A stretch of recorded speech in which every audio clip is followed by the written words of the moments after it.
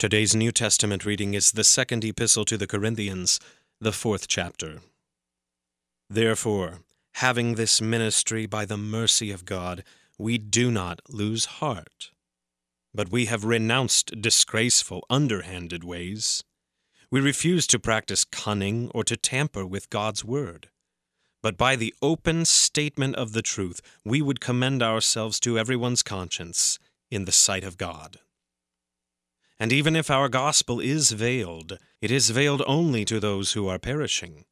In their case, the God of this world has blinded the minds of the unbelievers to keep them from seeing the light of the gospel of the glory of Christ, who is the image of God.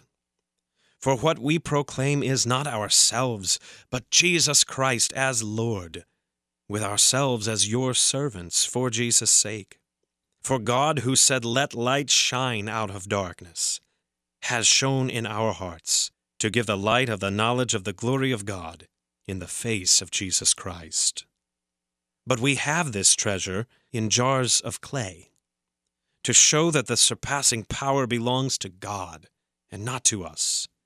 We are afflicted in every way, but not crushed, perplexed, but not driven to despair, persecuted, but not forsaken, struck down, but not destroyed, always carrying in the body the death of Jesus, so that the life of Jesus may also be manifested in our bodies. For we who live are always being given over to death for Jesus' sake, so that the life of Jesus also may be manifested in our mortal flesh. So death is at work in us, but life in you. Since we have the same spirit of faith according to what has been written, "I believed and so I spoke," we also believe, and so we speak, knowing that he who raised the Lord Jesus will raise us also with Jesus, and bring us with you into his presence. For it is all for your sake, so that as grace extends to more and more people, it may increase thanksgiving to the glory of God. So we do not lose heart. Though our outer self is wasting away, our inner self is being renewed day by day.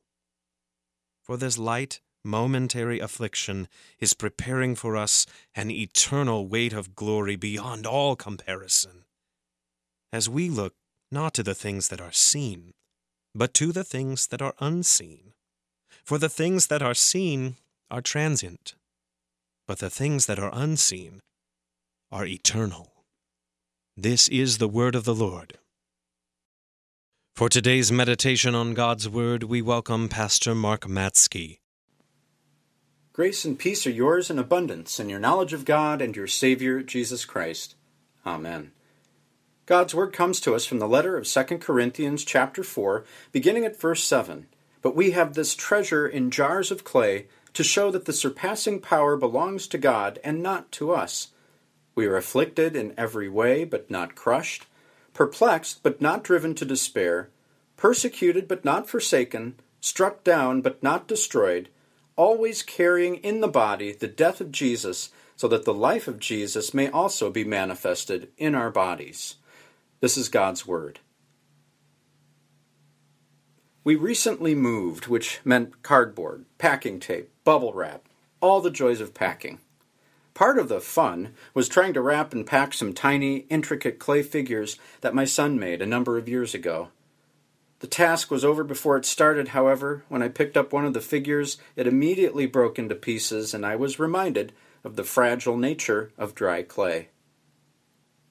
Whether it's a little clay dinosaur or a larger pot or vase, one thing is certain: if you drop it on a hard surface, it's going to shatter. So, when Paul compares us to jars of clay, does he mean it as a compliment, or what? Well, yes and no. First, the no. Clay cracks under pressure. Clay is easily broken. You may not like being described that way, I sure don't, but you have to admit the shoe fits. We are easily shattered. So being likened to a clay pot highlights how fragile we are. But now, the yes. Jars of clay, delicate as they are, can hold treasure inside. That's exactly what a believer in Jesus is, a person who carries in himself, carries in herself, the power, the peace, and the presence of Jesus. That is excellent news. Do you understand what it means for you? Paul spells it out here in 2 Corinthians. He says, we are afflicted in every way, but not crushed. Do you hear how realistic this is? Paul doesn't say Christians will have stress-free lives. He says, afflicted in every way, but not crushed. Why? Because you have treasure inside you that is stronger than the affliction. You have Jesus, who is afflicted to the point of death, and who walked away from his grave alive.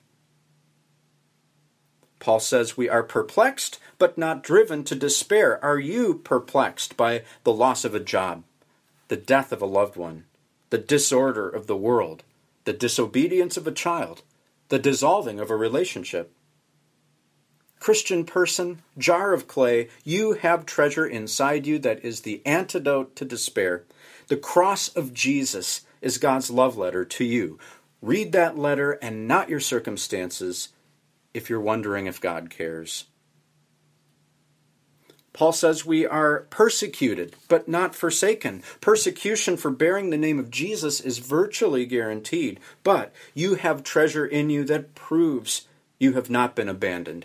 You have Jesus, who cried out, my God, why have you forsaken me?" On the cross, Jesus was forsaken so that you could be embraced. Paul says we are struck down, but not destroyed. Christian person, things strike you down all the time. Thoughtless and unkind words, a spouse telling you they think your marriage is in trouble, a doctor telling you the diagnosis, a letter telling you you didn't get the job, the TV telling you the world is on fire, struck down. Yeah, we know the feeling, but not destroyed. This clay pot can be thrown to the ground and not destroyed because the treasure inside is indestructible. Do you see? You have a treasure inside that is stronger than trouble, the antidote to despair, proof of your place in God's family, treasure that is unbreakable. His name is Jesus. He is yours. Stand tall, jars of clay. Amen.